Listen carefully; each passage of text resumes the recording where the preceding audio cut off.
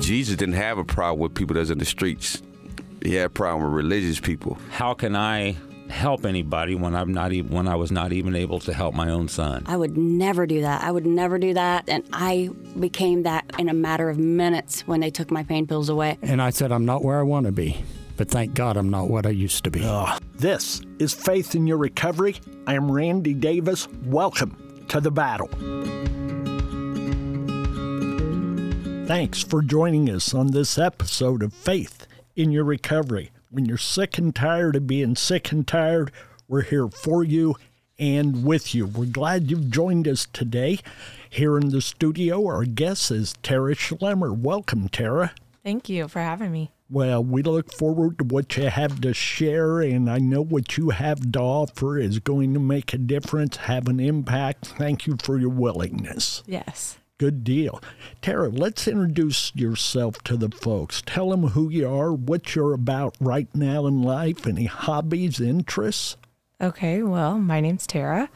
I'm 33, about to be 34 years old, born and raised in Decatur, Indiana. I currently work at a rehab facility called Avenues in Fort Wayne, Indiana. I'm what you call a group facilitator, kind of work in the clinical department. I'm a mom, so that keeps me pretty busy. I also enjoy volunteering my time to help other people, and I enjoy crafts. Me and my daughter participate in making all different kinds of crafts and stuff, and scrapbooking and stuff like that. All right. Sounds interesting. You're also a Team Hope member of A Better Life Brianna's Hope, our parent organization, yes? Yes, I am. How long have you been doing that? I think I'm going on 2 years now. Been participating for about 3. Okay, well, thank you. Thank you for your commitment, your leadership, and your giving spirit that allows you to do that. Yes. Let's back up into Tara's early years. Tell the folks who you were, what you were about as a young person. Okay. Well, my childhood seemed pretty normal for the most part, all the way up until I turned about maybe 7 or 8 years old. That's when it seems everything started to fall apart around that time. My mom she had 6 children, so I was the second oldest, the oldest daughter. I had a lot of responsibility taking care of my younger siblings.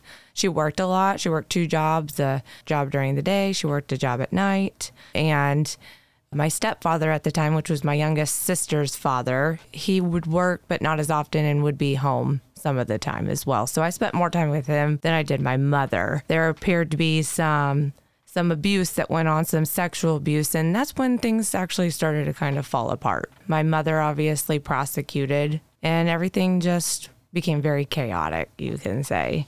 That had to be a change and a quick downhill slide, let alone the emotional and physical and every aspect of the pain and all that created. It definitely was. My twin sisters were also being assaulted at this time. They were getting it way worse than me. And now as an older adult, I realized saying something was the best thing I could have done. I just remember telling my mom. I remember being taken to a police station. I remember exactly what that looked like. I remember the person I talked to just talking about very intimate and personal situations. It was very traumatic. It was very traumatic. And that's 25 plus years ago. Yes. Yes, it was. Wow. For you to be able to still so clearly see it, that's got to be tough. But hopefully you've moved on. It doesn't mean the pain's not there or the experience. It doesn't change that, but it certainly changed you. And I'm sure that's one of the things that's led you into where you're at now in life. Yes, it's definitely a part of my identity. You can definitely say so. Yes. For sure. Okay, you shared that with us. Go on from there, okay?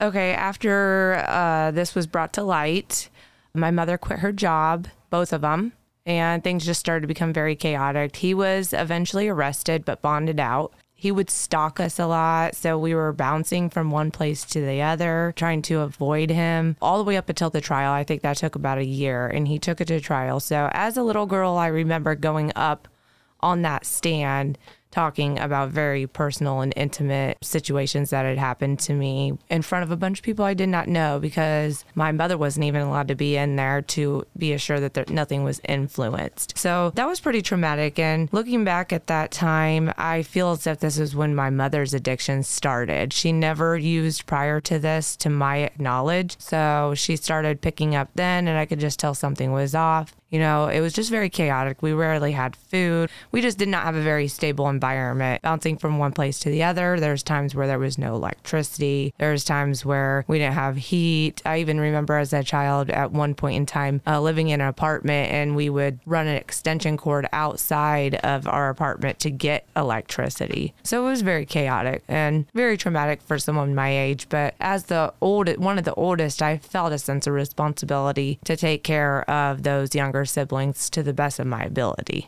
So was all of this, were you in the Decatur area at that time? Yes, we were. Mm-hmm. Folks, I point that out not to point a finger at Decatur, but I just want you to know small town America has issues as well as any large city you want to point to.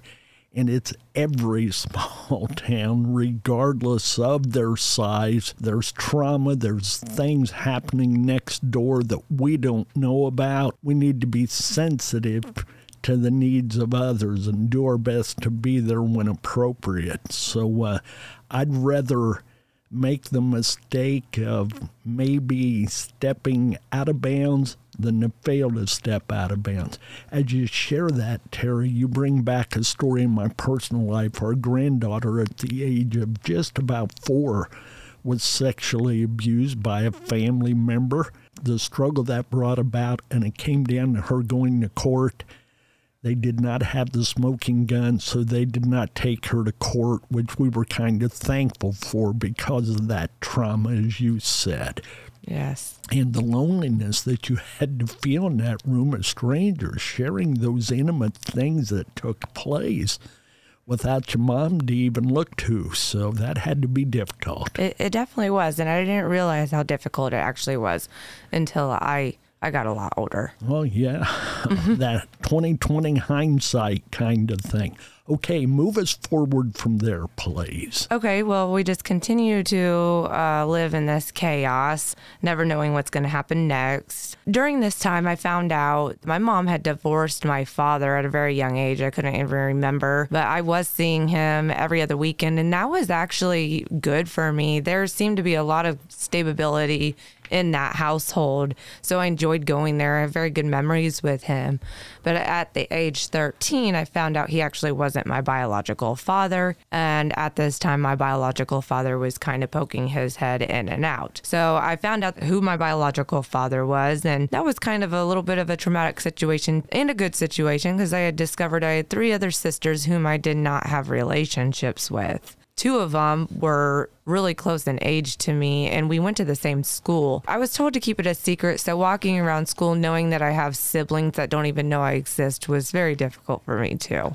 Wow, I can't imagine what that secret was like to keep when you so wanted to share it and bring some, I don't know, better understanding to the moment if nothing else. Yes. Yeah. Okay, you talked a little bit ago about that moment when your mom's addiction started. Tell us about that. Yeah, it appeared like I didn't know a whole lot about drugs or I knew a little bit about alcohol back then, because I remember my mother actually dumping out my stepfather's bottles of vodka and putting water in them. So he was definitely an alcoholic. My mother, she hid it for quite some time. I found strange paraphernalia things laying around. She would sleep all day. Some days she was gone all night. She just wasn't taking care of her responsibilities. And as an adult now, I can honestly see, looking back at my childhood, I can honestly see where it went wrong. I mean, I can only imagine being a mother myself, how I would feel if something so detrimental happened to my children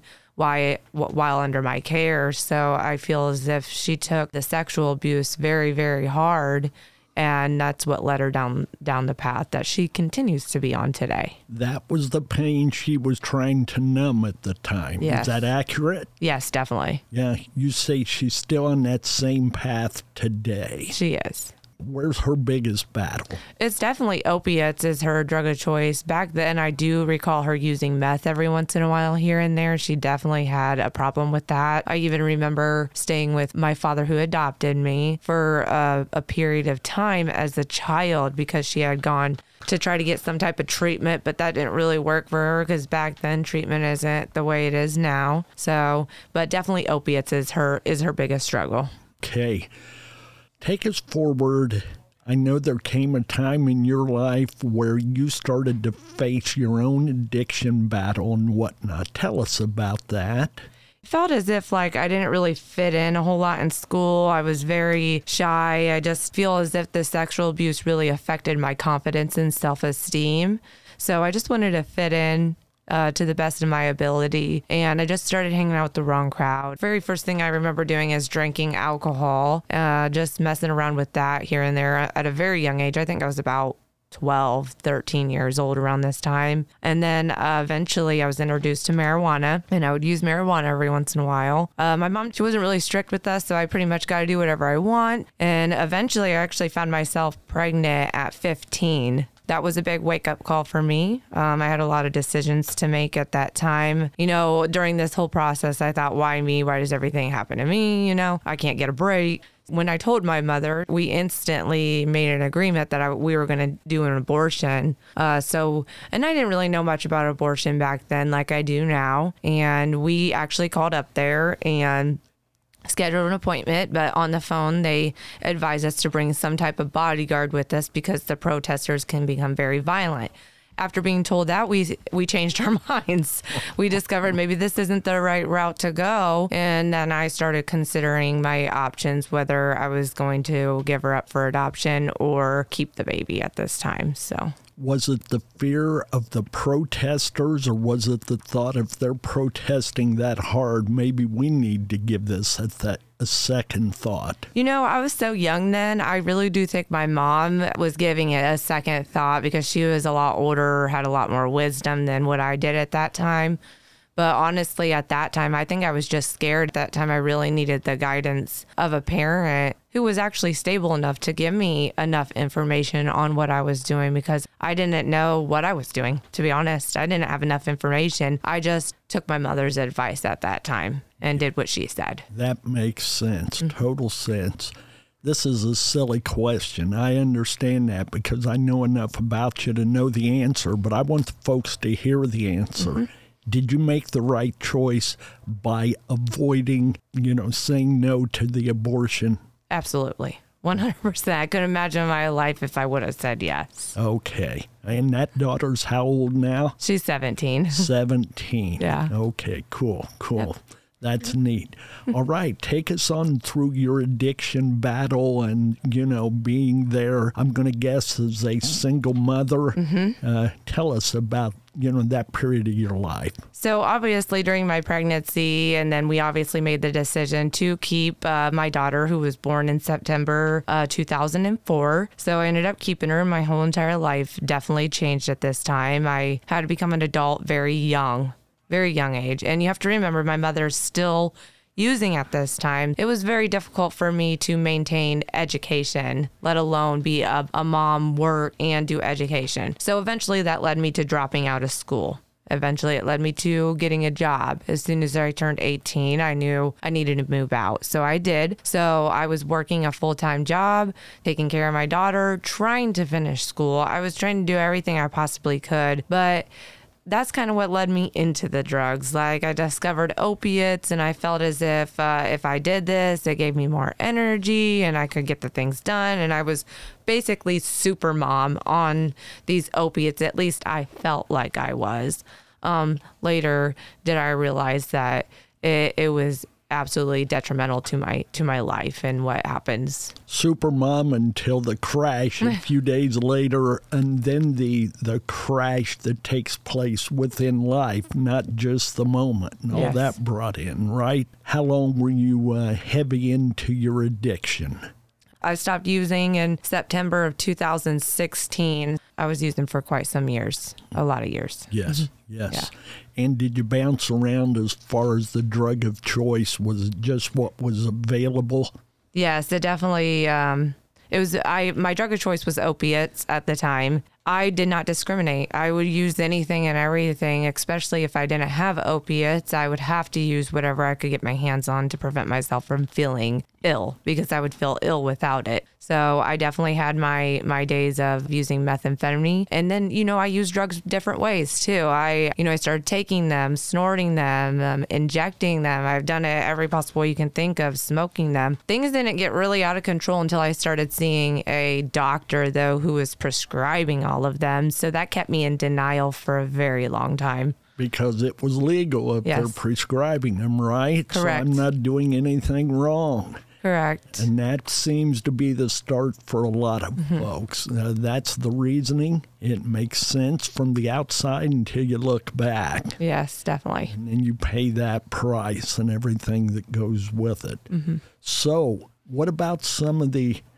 losses during the years, friends, loved ones to drugs? Did you have that? I know you've already mentioned with your the family, but move outside of that. Yeah, I lost everything, but a lot of friends. A lot of people didn't want to be around me anymore. They thought I was a bad influence. Family members started to fall off, the ones that were actually doing good. But most of all, the one thing that I lost the most was my identity, who I was. Who's Sarah now? Like I had no emotion whatsoever, which is what I was trying to cover up in the first place. In doing so, I wasn't just covering up the bad emotions, I was covering up all the good emotions as well. When did Tara start to surface? When did you start to see her? When did Tara start to fight back? I don't know. I knew I was addicted, but I just kept myself in denial for a really long time. I didn't get sober till 2016, which is a story in itself. Prior to this, I just want to throw in there, I did find something that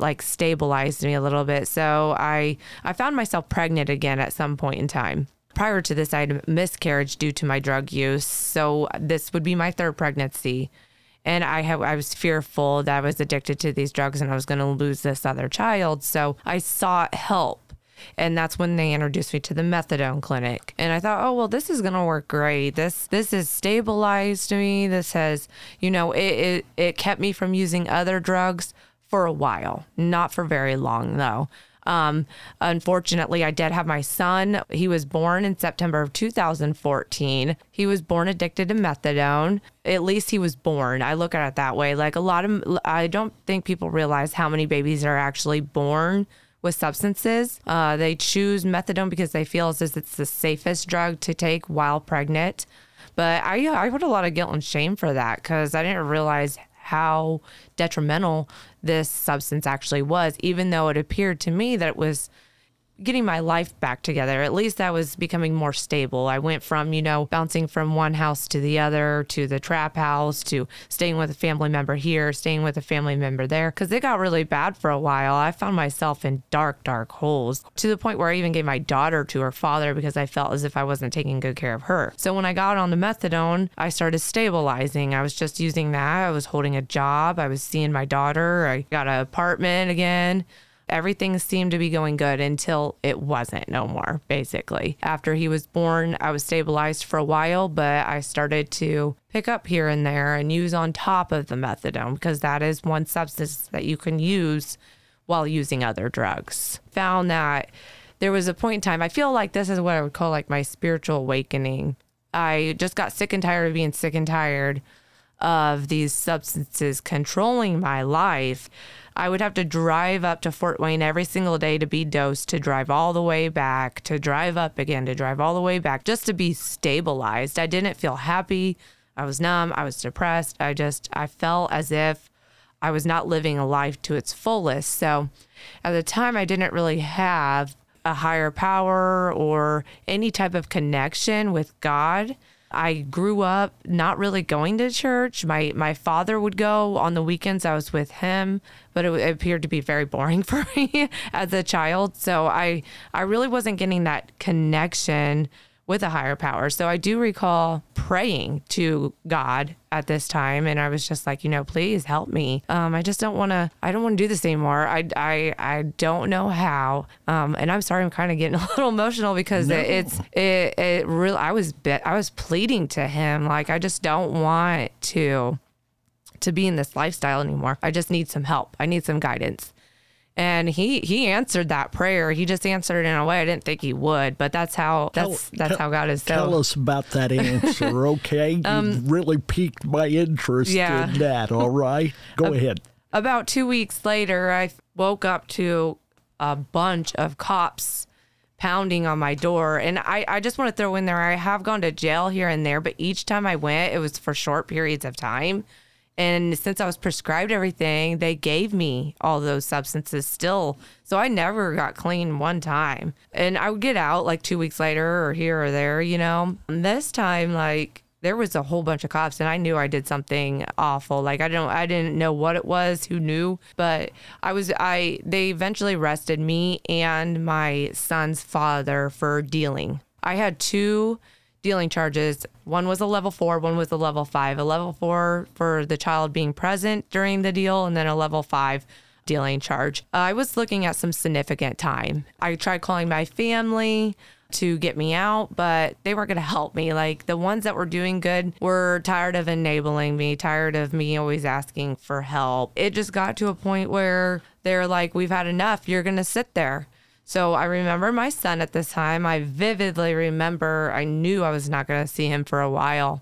So I remember actually taking in that moment of just saying goodbye to him. And then they took me away. And that's actually the beginning of how I actually got sober and chose a different path. Well, God chose a different path for me. And it's ironic how he leads you down these paths and these journeys that you don't really want to go down, but they have a purpose towards the end. They're not always easy. And as you've already said, they're not always our choice. Yes. But I think you'd agree they're best. Yes. Yeah. We need to be careful what we pray sometimes, because God's going to answer the prayer, but it may not be in the way we're hoping or even praying for. So how long were you in jail over those charges, Tara? I was looking at 9 years total.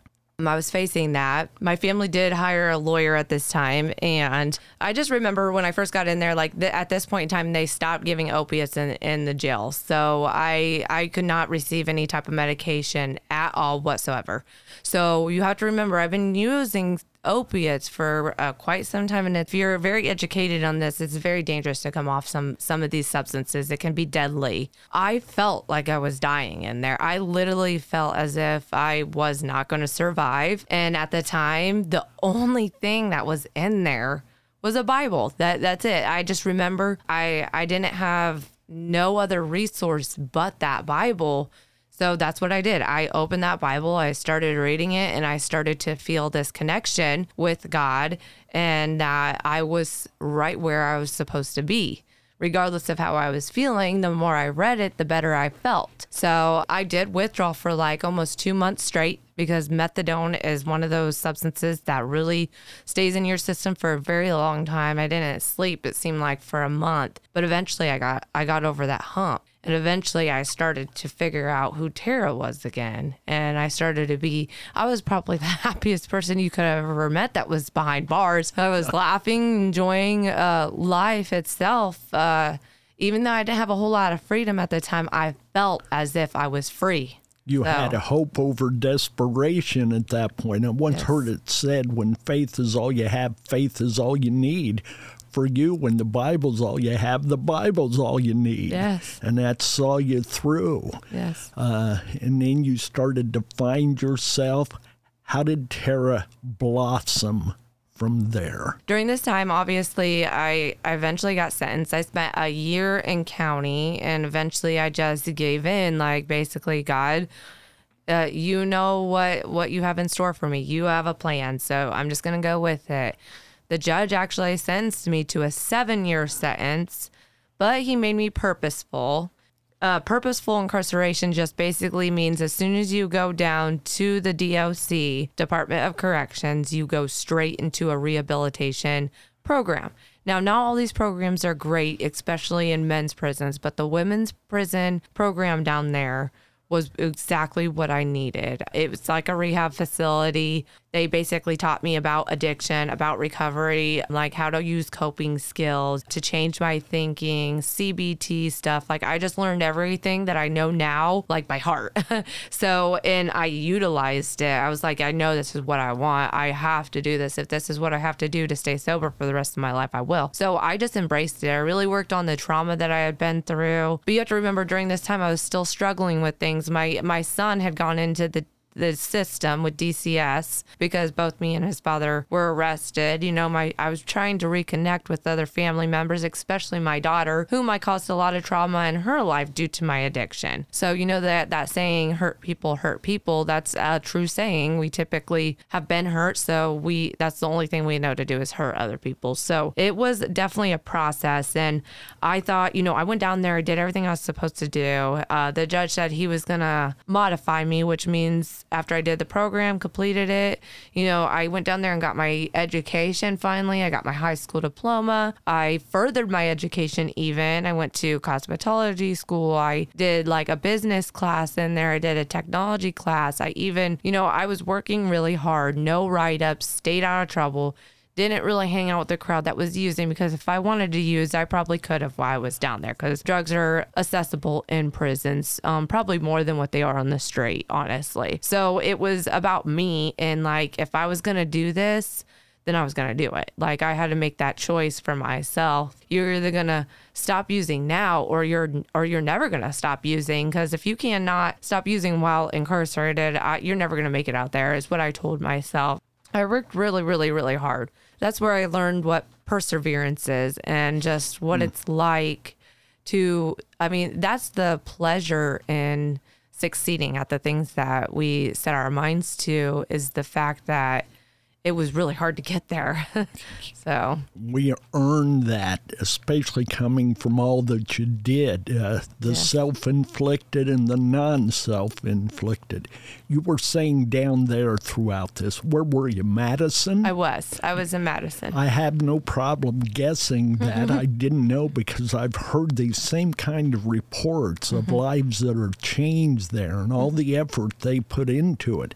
It's not just a matter of trying to lock away the problem. They're trying to knock away the problem. Yes. They're trying to give you resources. I have several friends who have been there, been that route, and they're very successful in life right now. Not all of them, obviously, because it takes, the word you used was perseverance, and that means an everyday battle, doesn't it? Absolutely. It definitely was an everyday battle. Do you still get the urge to use? Do you feel like you're beyond that? And I know you can't risk using, but yeah, tell the folks about that.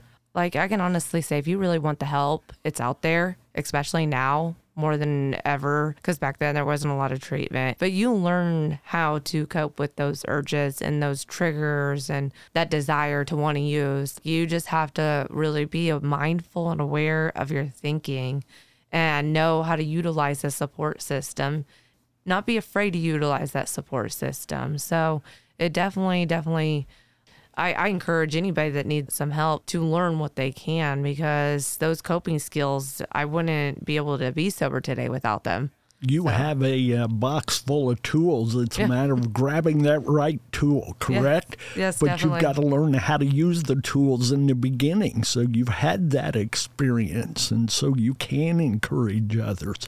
Definitely. Let the folks know about the Tara of today. Okay. Family dynamics, professional. I know you received an award not too many months ago for your accomplishments. Share that with the folks, please. I would like to just throw in there that it hasn't always been like an easy journey. At some point in time during my incarceration, I was denied and I continued to stay in prison for a little bit longer. And during that process, I did lose my son. So at that point, the reason I want to throw that in there is because I was devastated at first.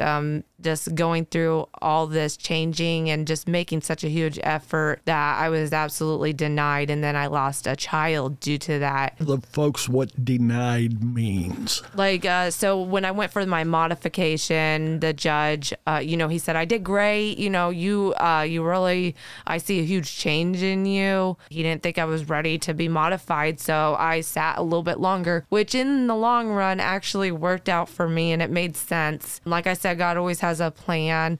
I was able to actually go to work release and save up enough money to actually support myself for when I did get out. So it worked out, but in the process, like, there was definitely some hurt and pain. And it was a time where I felt an urge. Like, I feel like, why did I work so hard? Now I'm losing one of my children due to this. So I contemplated, like, am I going to use or am I not going to use?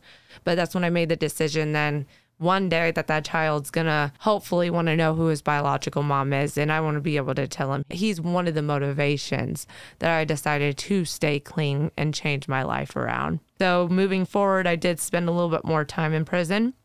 Eventually did get out on house arrest. There's some challenges there, challenges with probation always, but they pushed me. They really did. That team that they have in Adams County is pretty good. Like, they're just really strict, and there's a reason why. Some of us need that structure. I didn't have that as a child, and it just really pushed me to want to do good. And I humbled myself, work factory jobs, work, jobs at restaurant. I saved my money. I paid off all those fines and fees to get my license. The one thing I did do when I got out was go to meetings. Instead of hanging out with the same crowd, I went to meetings. And that was my motivation to continue to stay on the right path. That pushed me. And that meeting was Brianna's Hope. So it just pushed me it gave me a support system I needed to stay on the right track. And believe it or not, like, doing the right thing leads to a lot of open doors. And, I got offered to be a leader of Brianna's Hope, which I'm honored that I'm a leader of Brianna's Hope and that I'm able to guide those people.